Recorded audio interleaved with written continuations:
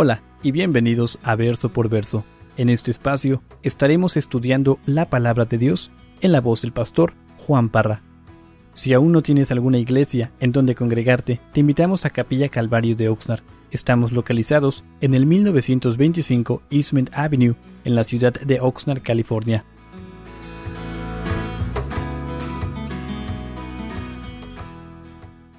Éxodo capítulo 4. Antes de comenzar, hermanos, quiero que vean en esta noche la vida de Moisés. Y quiero que mientras estamos estudiando este capítulo, lo vamos a terminar con el favor de Dios, pero quiero que trates de ver a este hombre. Quiero que te des cuenta de que para los varones que están aquí, Moisés fue tal como tú. Un hombre imperfecto, con muchos defectos, mentiroso, así como muchos de nosotros, bueno, la mayoría, el 100%.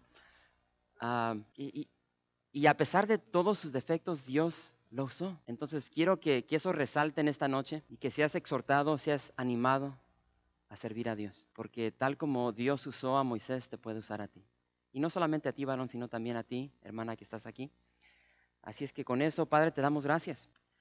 Padre, gracias por tu increíble misericordia, tu gracia, Señor, que derrama sobre nosotros sin merecer absolutamente nada. Señor, te deleitas en nosotros y Señor, te place usar estas vidas imperfectas como las que estamos aquí en esta noche, Señor. Y Señor, queremos ser exhortados al estudiar la vida de tu siervo Moisés. Y Señor, que nos animemos a estar disponibles en este año 2015 para que tu gloria sea magnificada, así como lo fue en la vida de Moisés.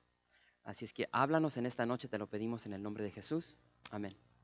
El viernes pasado vimos nuevamente esta vida de Moisés, un pastor, y vimos cómo Moisés desconfió en la palabra de Dios. Dios estaba hablando a su vida, a su corazón, y por algún motivo que muchos de nosotros conocemos bien, desconfió en lo que Dios le estaba hablando. Y vimos cómo Dios, me encanta cómo es Dios. Dios en su forma natural, es su carácter, empezó a encaminar a Moisés y a motivarlo, exhortarlo a tener fe en él. Y vimos cómo Dios le ayudó a tirar esa vara que tenía en su mano ya por 40 años, a tirarla al piso. En pocas palabras, le ayudó a Moisés a tirar su pasado, sus falsas confianzas, sus deseos egoístas, tirarlos al suelo. Y nuevamente Dios le mostró su gloria, le mostró su poder a través de lo que estaba sucediendo con esa rama muerta, como vimos el viernes pasado. Y una confianza que creo yo debió llegar a su vida, no llegó. Y hermanos, muchas veces Dios nos habla de distintas maneras, a través de su palabra, a través de cosas que suceden en nuestras vidas, a través de hermanos. Pero tal como Moisés no agarramos la onda, somos lentos para oír. Y lo que Dios le mostró a través de esa señal increíble de la vara, en cómo se convirtió en una serpiente, en una culebra, no fue lo suficiente para convencer a Moisés de obedecer a Dios y salir en esta, diría yo, jornada de fe, de ir nuevamente a Egipto y ser el libertador del pueblo de Israel. Entonces, esta historia fascinante continúa y dice en el verso 6, ¿están todos ahí? Dice, le dijo además Jehová, mete ahora tu mano en tu seno. Y él metió la mano en su seno. Y cuando la sacó, he aquí que su mano estaba leprosa como la nieve. Y dijo, vuelve a meter tu mano en tu seno. Y él volvió a meter su mano en su seno. Y al sacarla de nuevo del seno, he aquí que se había vuelto como la otra carne. Si aconteciere que no te creyeren ni obedecieren la voz o a la voz de la primera señal, creerán a la voz de la postrera. Y si aún no creyeren a estas dos señales, ni oyeren tu voz, tomarás de las aguas del río y las derramarás en tierra, y se cambiarán aquellas aguas que tomarás del río, y se harán sangre en la tierra. Y nos detenemos aquí. Entonces, hermanos, quiero que veamos de que Dios sigue en esta conversación con Moisés. Dios sigue hablando a la vida de Moisés y repito, Dios ya le mostró un tremendo milagro, ya le mostró su poder, su gloria, concerniente a la vara que se convierte en culebra, pero ahora le muestra otro milagro. Dios le dice a Moisés, Moisés, mete tu mano en el seno, en tu seno. Dice que mete su mano y cuando la saca, ¿qué sucede? Dice que cuando la saca, su mano está leprosa como la nieve. Ahora, yo no sé en tu mente si esto es algo fascinante, si esto es algo milagroso, pero quiero que sepas que lo es. Y hermano, la lepra en aquel entonces, especialmente en Egipto, era una enfermedad grave, era una enfermedad que no tenía cura. Entonces Dios le está mostrando el poder que Él tiene al Moisés meter su mano en su seno y sale su mano ahora leprosa y en un cerrar y abrir de ojos sale sana. Ese es el poder que Dios tiene. Y de esa manera Dios puede obrar en tu vida y en la mía. Y aquí Dios está trabajando en el corazón de Moisés. Y me encanta porque, hermanos, tanto esta vara que hemos visto, ah, esta vara que tenía Moisés, tanto como su mano, o sea, realmente no era nada significante, pero en la mano de Dios estos objetos van a estremecer la nación más poderosa del mundo en ese tiempo. Y quiero que sepas que Dios conoce el corazón humano. Dios conoce tu corazón en esta noche. Dios sabe cómo llegaste tú. Dios sabe lo que estás pensando en este momento. Dios sabe lo que has pensado durante el día. Y esto lo vemos aquí con claridad en el verso 9. Dios le dice a Moisés, y no sé si viste esto, dice, y si aún no creyeren a estas dos señales. Ahora yo pregunto, ¿cómo es posible para un ser humano ver estos milagros de parte de Dios y aún no creerle a Dios y no confiar en Él? Ahora sí, no sé cómo se va a relacionar esto en el siglo XXI, pero si tú el día de hoy vieras a un hombre tirar una vara y esa vara se convierte en culebra, o sea, ¿cuál sería tu reacción? Si de repente yo me meto aquí la mano en el seno y la saco y está leprosa, hay pedazos de carne que se están cayendo, y después lo vuelvo a repetir y después sale sana, o sea, ¿cuál sería tu reacción? Si yo toco agua de aquí del lago de Casitas y después esa agua se convierte en sangre, ¿cuál va a ser tu reacción? Pero saben una cosa, y creo que esto es muy, muy importante para nosotros el día de hoy. Hermanos, las señales milagrosas no llenan, y es lo que estamos viendo aquí. Creo que la mayoría de nosotros hemos conocido en carne propia el poder de Dios obrar en nuestras vidas. Dios de alguna manera ha obrado en cada uno de nosotros y, o sea, es evidente lo que Dios puede hacer en nosotros el día de hoy.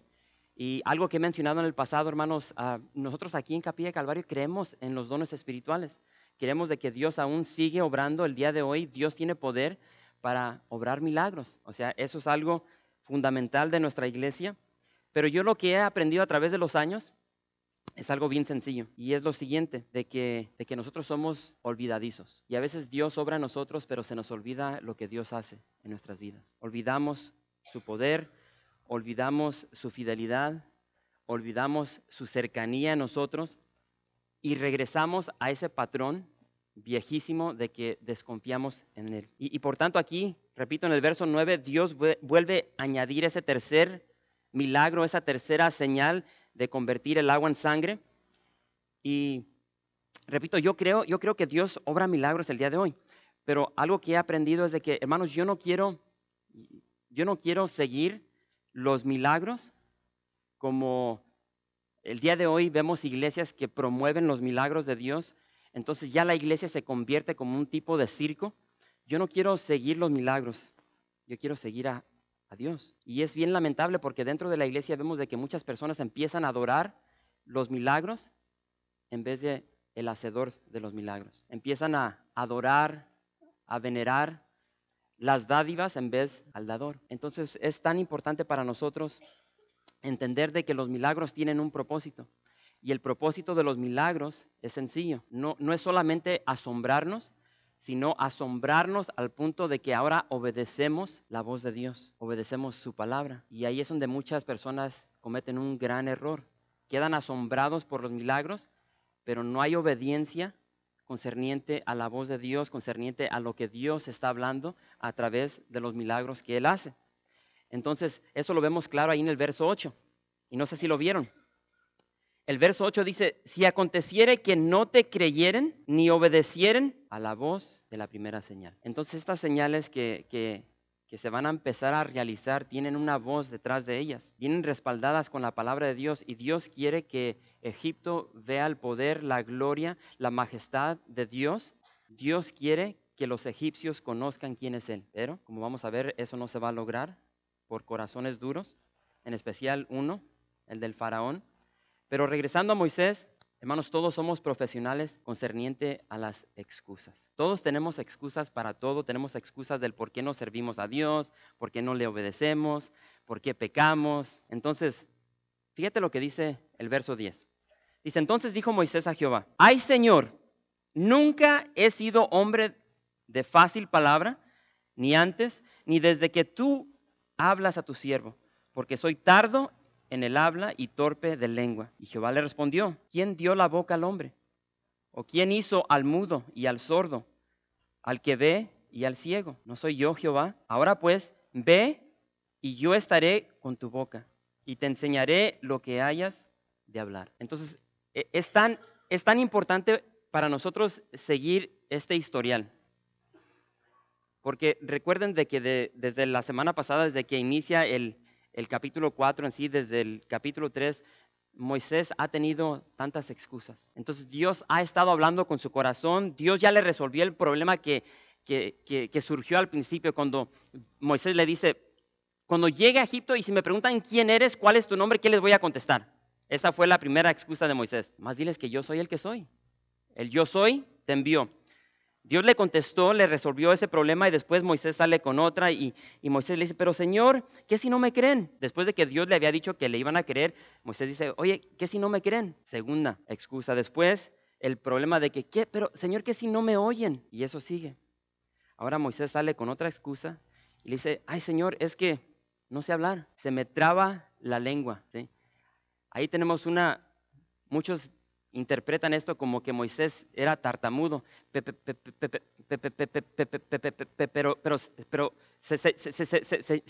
Señor, yo no sé cuántos de ustedes han escuchado estos mensajes concerniente a que Moisés era tartamudo. Quiero que vean esta escritura.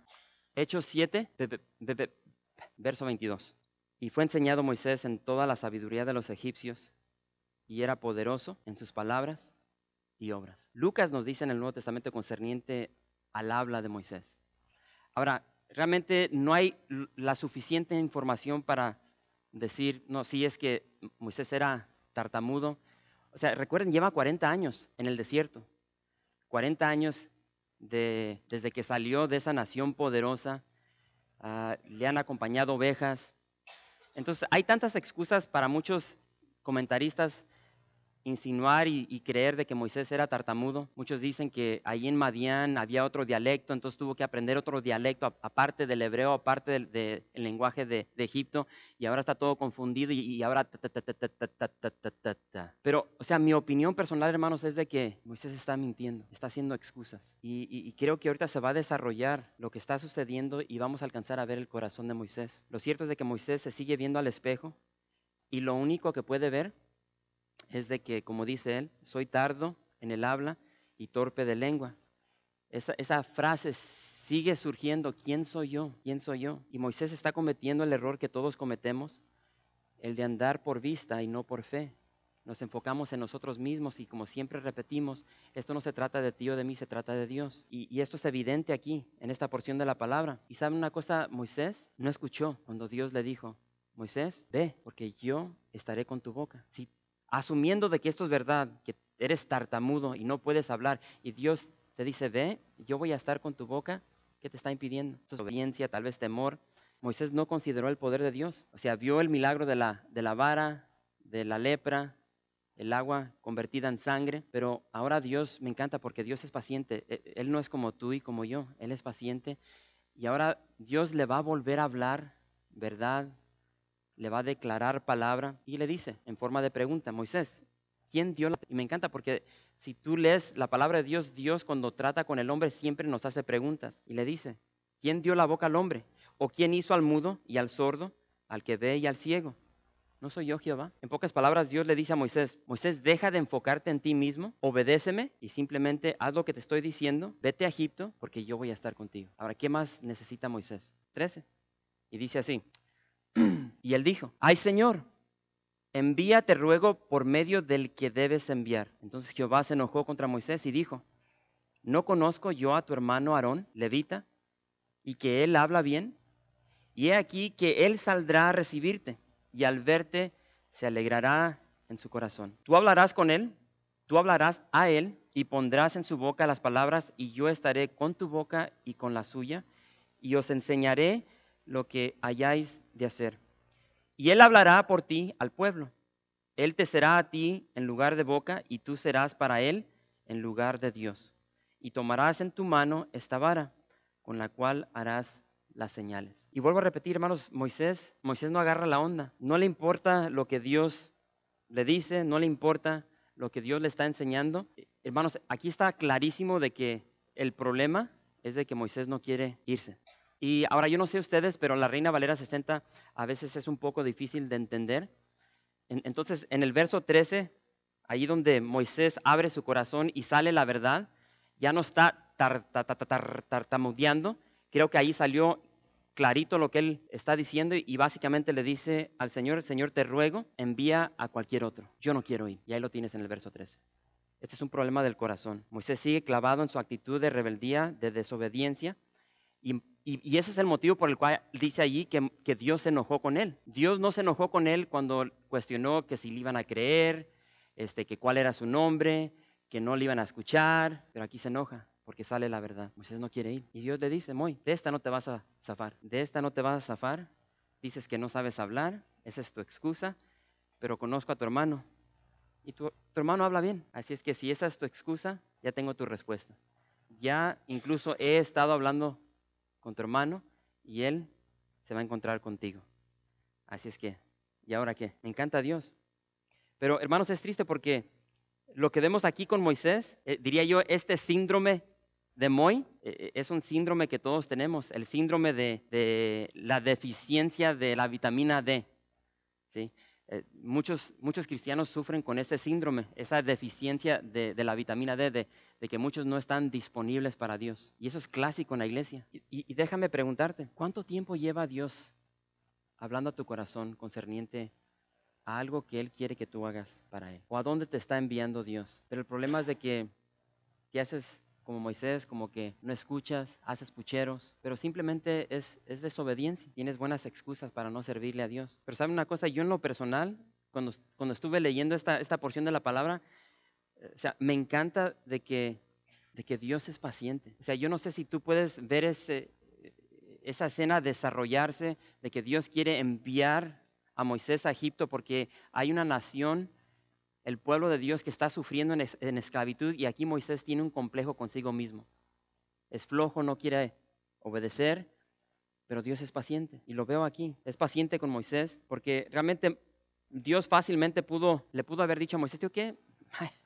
No quieres ir, ahí la vemos. Adiós, Moisés. ¿Sí? Está bien, Moy. Quédate aquí lamentando lo que pudo haber sido en Egipto. Quédate aquí inundado en tu depresión, haciendo pucheros, todo deprimido aquí en este desierto. Ahí la vemos. Voy a buscar a otro que sí quiera ir, que sí esté dispuesto. Pero no, Dios es increíblemente paciente y nos ama y nos busca. Dice la palabra de Dios que corre tras nosotros. Dice que corre tras nosotros y nos abraza, así como abrazó al hijo pródigo, y nos cubre con besos y nos da bendiciones. Sofonías. Dice, pues el Señor tu Dios vive en medio de ti. Él es un poderoso Salvador. Se deleitará en ti con alegría, con su amor calmará todos tus temores. Se gozará por ti con cantos de alegría. Este Dios, creador del universo, te cubre con cantos, se regocija, se deleita en ti. Pero lamentablemente vemos de que Moisés va a poner más confianza en Aarón, su hermano, que en Dios. Y hermanos, o sea, si tú, vamos con el pasar del tiempo, vamos a ver, o sea, qué mala onda fue esto. O sea, ahí porque sigue con pucheros Moisés, ok, Moisés, no quieres ir, dices que no hablas, bien, ahí está tu carnal. Y su carnal, Aarón, su hermano, hermanos, va a ser una piedra de tropiezo para toda la nación de Israel. Su hermano va a guiar a toda la nación en idolatría. Les va a ayudar a construir un mugre becerro de oro y va a decir, esa vaca es tu Dios. Y después más adelante, eso lo vamos a ver en el capítulo 32. Después en el libro de Números vemos de que su propio hermano empieza a calumniar a Moisés juntamente con su hermana. Entonces, este es el ayudador de Moisés. Pero estamos hablando de confiar en Dios. Y quiero que te preguntes en esta noche, ¿dónde has puesto tú tu confianza? Honestamente, ¿dónde tienes tu confianza en esta noche? ¿En tu salud? ¿En tu trabajo? ¿En lo que ganas? ¿En tu conocimiento? ¿En tu intelecto? ¿Dónde tienes tu confianza? No hay nada más hermoso y valioso que tener nuestra confianza en Dios. Y eso lo vemos aquí, en la vida de Moisés. El verso 18 dice así: así se fue Moisés, y volviendo a su suegro Jetro, le dijo: iré ahora y volveré a mis hermanos que están en Egipto para ver si aún viven. Y Jetro dijo a Moisés: ve en paz. Dijo también Jehová a Moisés en Madián: ve y vuélvete a Egipto, porque han muerto todos los que procuraban tu muerte. Entonces Moisés tomó su mujer y sus hijos y los puso sobre un asno y volvió a tierra de Egipto. Tomó también Moisés la vara de Dios en su mano. Y quiero que vean ahí, esa vara ya cambió de nombre. Ya no es solamente la vara, sino que ahora es la vara de Dios. Verso 21, y dijo Jehová a Moisés: cuando hayas vuelto a Egipto, mira que hagas delante de Faraón todas las maravillas que he puesto en tu mano. Pero yo endureceré su corazón, de modo que no dejará ir a mi pueblo o al pueblo. Y dirás a Faraón: Jehová ha dicho así: Israel es mi hijo, mi primogénito. Ya te he dicho que dejes ir a mi hijo para que me sirva, mas no has querido dejarlo ir.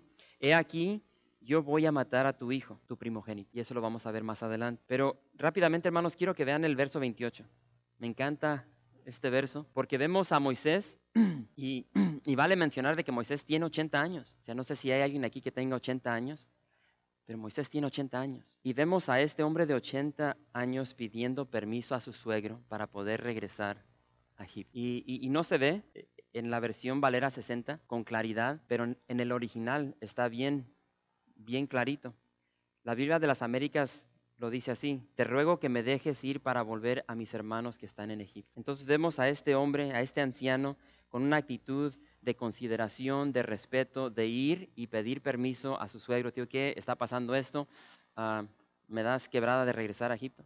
En sí, no me voy a meter en los detalles, pero si tú lees ahí, o sea, fíjate lo que dice Moisés, por eso digo que era un mentiroso. ¿Qué es lo que le dice a su suegro? Dice: iré ahora y volveré a mis hermanos que están en Egipto para ver si aún viven. Dios le acaba de decir: regrésate a Egipto para que seas el libertador. O sea, no le da toda la historia a Jetro. No sabemos el motivo por el cual no lo hace, pero en fin, en el verso 19 también vemos esa falta de disposición de Moisés de querer ir a Egipto. Ya va con su suegro y le dice: suegro, ¿me dejas ir? ¿Me dejas regresar? Porque recuerden, va a regresar con su esposa, con sus hijos. ¿Me deja regresar a Egipto? Ve en paz, Dios te bendiga. Pero después no se va. Y ahí en el verso 19, aunque ya tiene la bendición de su suegro para regresar a Egipto, Moisés sigue atornillado en Madián. Y Dios tiene que llegar y como que le tiene que dar un empujón para encaminarlo de regreso a Egipto. Y le dice: Moisés, ve y vuélvete a Egipto. Y de pilón, para darle confianza, porque repito, Moisés no quiere ir a Egipto. Y para darle confianza le agrega y dice: Moisés, han muerto todos los que procuraban tu muerte. Ahora, o sea, yo no sé, bueno, espero que nadie aquí haya quitado la vida de una persona. Pero imagínate, tú eres un asesino, tus fotos están por todo el correo, están en los galones bueno, ya no los ponen, antes los ponían en los de la leche. O sea, todo el mundo te conoce como un asesino, vas a regresar a Egipto, todos te quieren buscar para matar. Entonces Dios le dice a Moisés: ya deja de temer, no te preocupes, las personas que buscaban tu vida ya murieron, obedéceme, vete, me encanta. Y Dios le recuerda a Moisés, le dice: Moisés, recuerda esas maravillas que yo voy a hacer a través de esa vara que tienes en tus manos.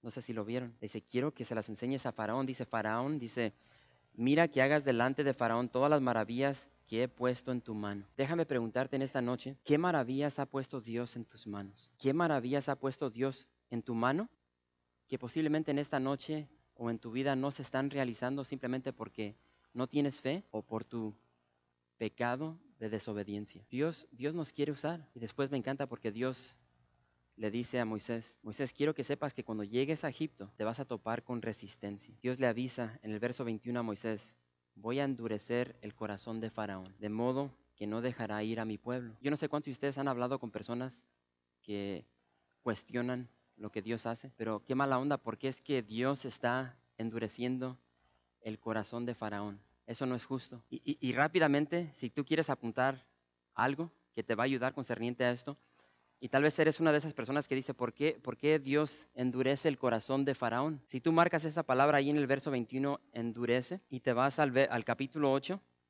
en el verso 15, ahí se vuelve a repetir y dice, pero viendo Faraón que le habían dado reposo, endureció su corazón y no los escuchó, como Jehová lo había dicho. Esta palabra endurece aquí, en el verso 21 del capítulo 4, significa fortalecer, fortalecer. Y la palabra en el capítulo 8, verso 15, significa sentir peso concerniente a algo malo. En otras palabras, lo que estamos viendo aquí es de que Faraón endureció su propio corazón. Endureció su propio corazón por X motivo y después Dios fortaleció ese sentir que él tenía en él mismo. Y creo que todos conocemos eso porque a veces nos salimos del jacal, ¿sí? Nos vamos por el mundo y empezamos a desobedecer a Dios, empezamos en pecado y Dios dice, ok, ¿me quieres desobedecer? ¿Quieres andar con tus ondas? ¿Quieres andar en fornicación, en adulterio? Dios fortalece esa actitud, esos patrones que hay en nuestra vida, pero tarde o temprano vamos a cosechar lo que sembramos. Y lo vamos a ver a través de este libro de cómo Dios va a derramar gracia sobre gracia, sobre gracia, sobre Faraón. Y lo único que va a suceder cuando Dios derrama esa gracia es de que Él va a endurecer más su corazón.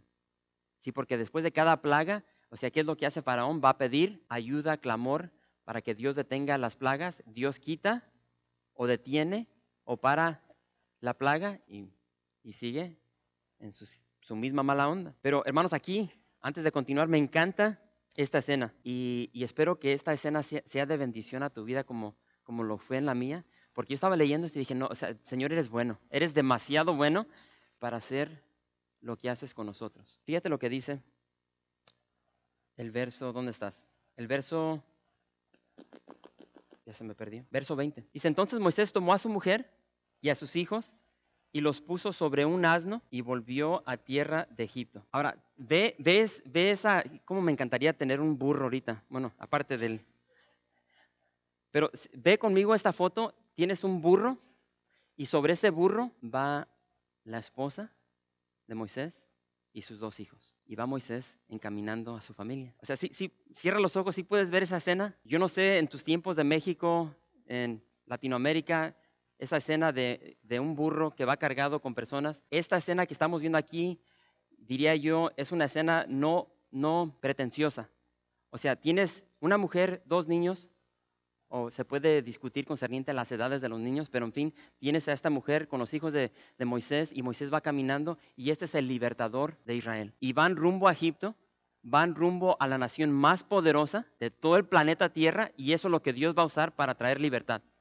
Sí, es como si ahorita se levanta un señor, pone a su esposa en un burro y a sus hijos, vamos a Estados Unidos porque yo los voy a destrozar. Y eso es lo que Dios usa, repito, para destrozar la nación más poderosa del mundo. Ahora, si Dios puede hacer eso con Moisés, ¿qué puede hacer con nosotros? Con teléfonos inteligentes, computadoras, con carros.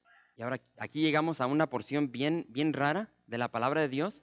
Yo no sé cuántos la han leído, pero fíjense lo que sucede ahora que por fin Moisés le pone patitas a su fe y sale para Egipto. Verso 24. Y aconteció en el camino que en una posada Jehová le salió al encuentro y quiso matarlo. Entonces Séfora tomó un pedernal afilado y cortó el prepucio de su hijo y lo echó a sus pies, diciendo, a la verdad tú me eres un esposo de sangre. Así le dejó luego ir.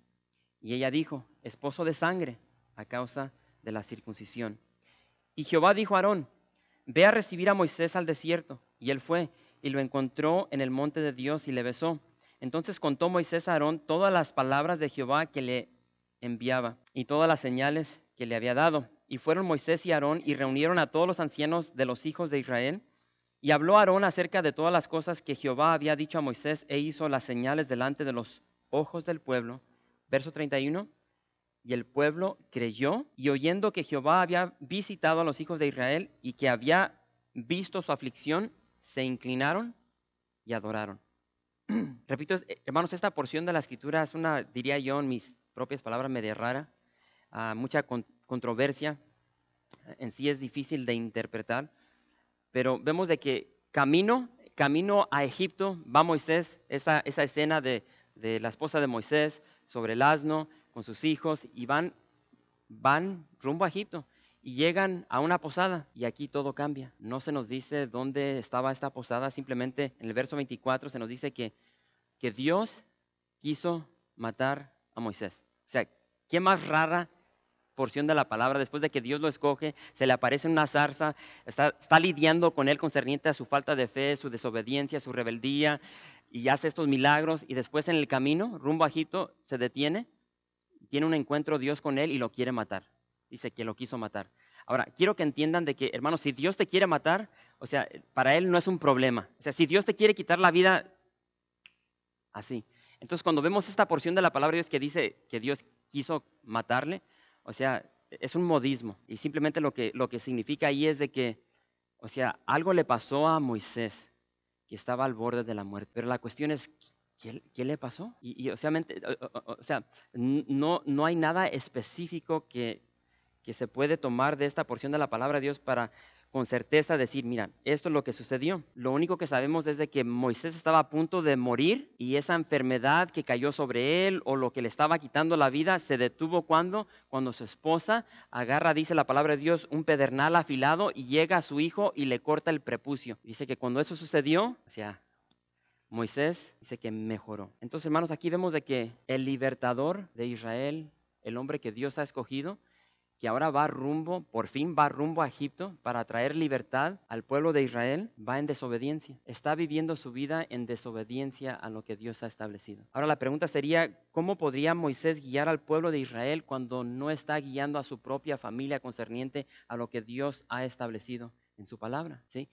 Pregúntate, ¿cómo puedes tú como hombre, como padre, como esposo, ser el líder de tu familia, de tus hijos, cuando tú no estás viviendo de acuerdo a la palabra de Dios? Y es lo que estamos viendo aquí. Y fíjate lo que dice, no sé si lo alcanzan a leer, Génesis. Génesis capítulo 17, verso 10.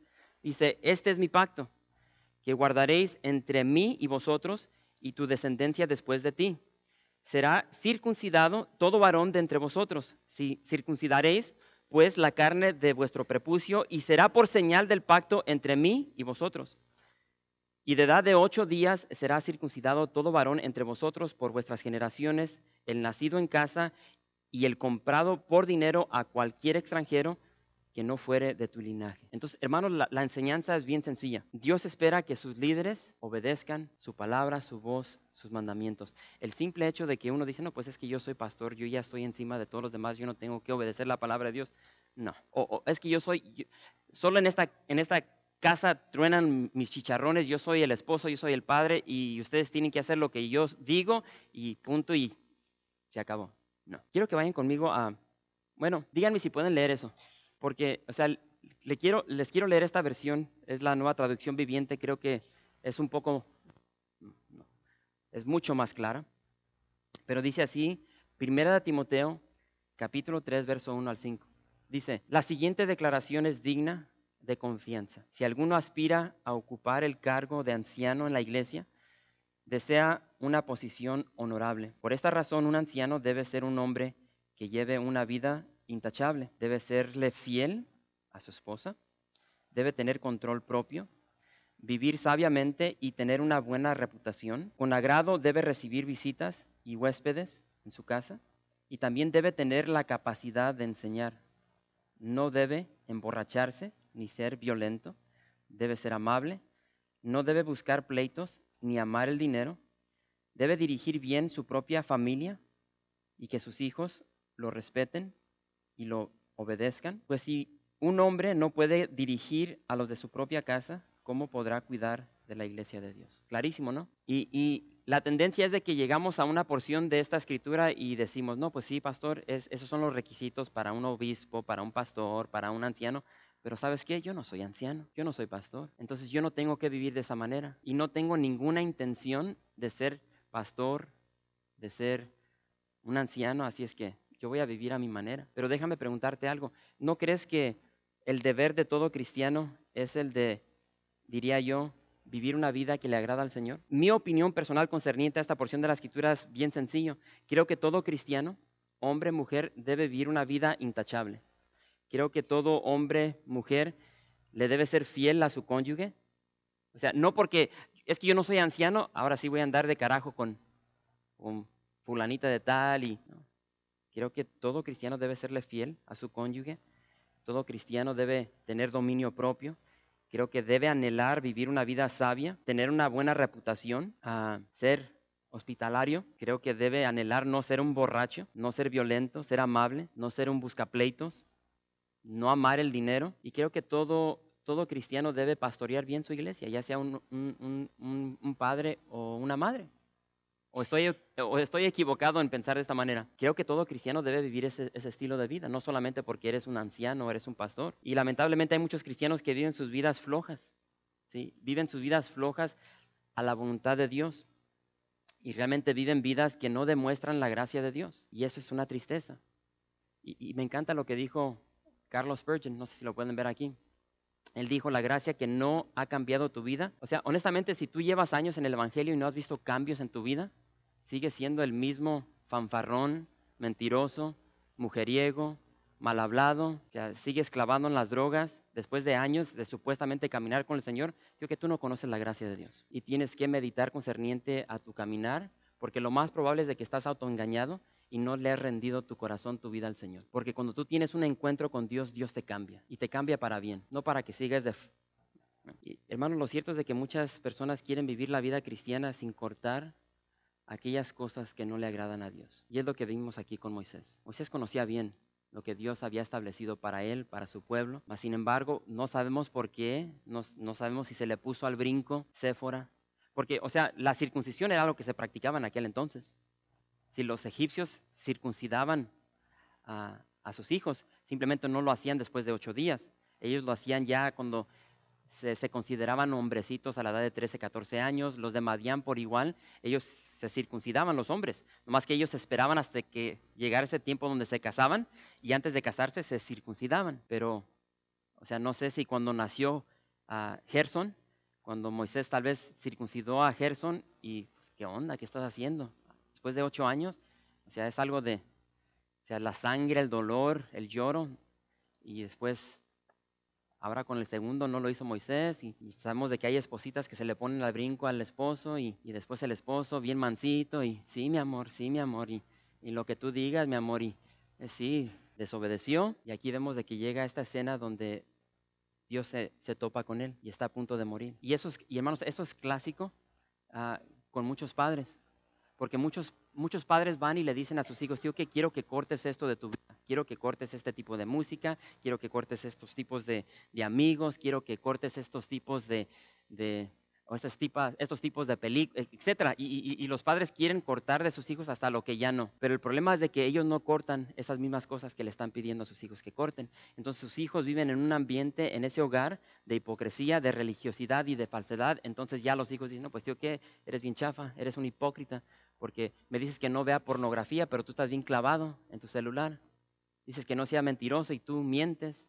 Dices que no sea mal hablado y de tu boca salen unas palabrotas. Por eso no nos sorprendamos cuando los jóvenes no quieren llegar a la iglesia y no quieren nada con la iglesia. Pero saben una cosa, Dios es fiel. O sea, a pesar de todo esto, este rollo que vemos en Moisés, o sea, Dios es fiel. Punto y aparte de Moisés, vemos de que Dios es fiel y tal como él prometió, le prometió a Moisés en el capítulo 3, verso 18, le dijo Moisés, cuando tú llegues allí, ellos te van a escuchar. Y dice que aquí en el verso 31, que cuando llegó a Egipto, dice que creyeron, tal como Dios había dicho.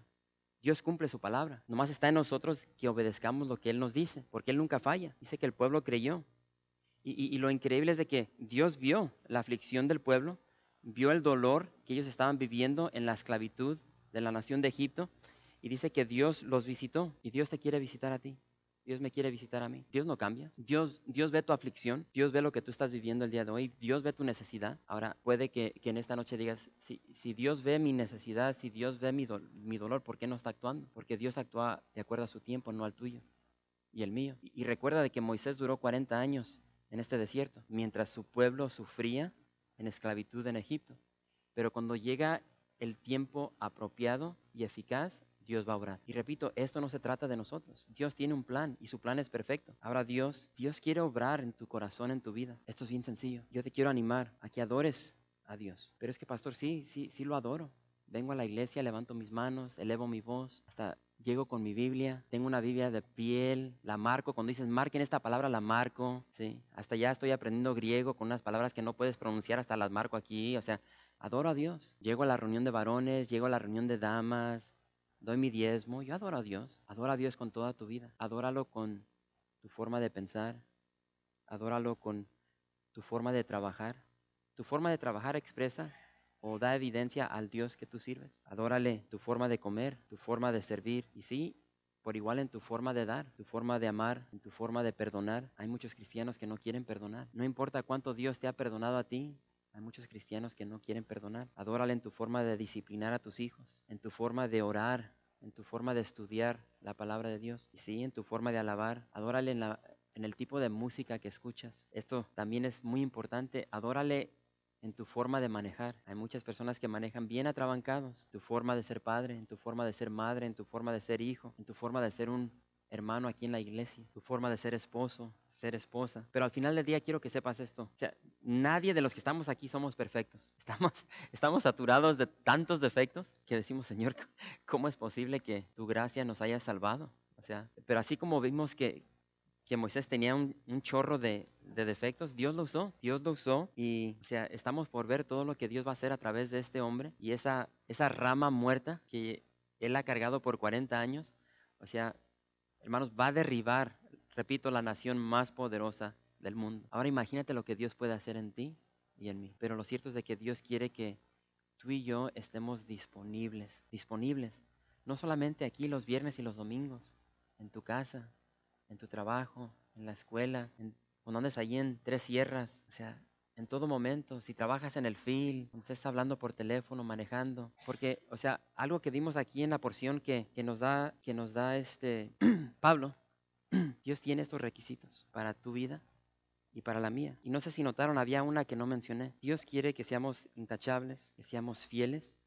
a nuestro cónyuge, tengamos dominio propio, que vivamos sabiamente, que seamos personas de buena reputación, que seamos hospitalarios, que no seamos borrachos, que no seamos violentos, que seamos amables, que no seamos buscapleitos, que no amemos el dinero, que pastoreemos bien nuestra familia. La porción que no mencioné fue, el anciano debe tener la capacidad de enseñar. Pero ¿saben una cosa? Dios se encarga de la capacidad de enseñar. O sea, honestamente, o sea, la capacidad que yo tengo de enseñar yo la considero por el suelo. Y tal vez tú eres de la misma opinión, dices, yo no tengo una capacidad para enseñar. Está bien, no te preocupes por eso. Dios te dice, tú cuida tu vida privada, cuida lo que piensas. Si eres casado, cuida lo que piensas. Si estás teniendo relaciones con tu esposa, con tu esposo, no pienses en otra persona, no pienses en lo que no tienes. En tu mente, cuida esos pensamientos. No seas hipócrita, no vivas un estilo de vida que no va con quien tú eres, simplemente por adquirir algo.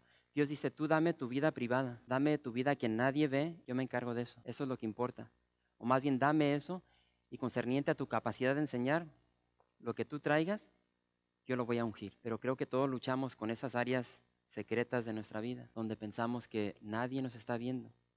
Pero la única persona que importa es Dios y lo ve todo. Entonces yo te diría, te animo, y yo también me exhorto en esto, hermanos, démosle a Dios nuestras vidas privadas, esa vida que nadie ve y espera, y ve lo que Dios va a hacer en tu vida. Gracias por visitar calvariooxnard.org. En este sitio web podrás encontrar información fresca cada semana, como los servicios previamente grabados, los cuales están disponibles para ti, para que los puedas escuchar en cualquier momento. Estamos seguros que este material será de gran edificación espiritual para tu vida y para tu familia. La visión de Capilla Calvario de Oxnard es ser como Jesús, aprendiendo y viviendo la palabra de Dios.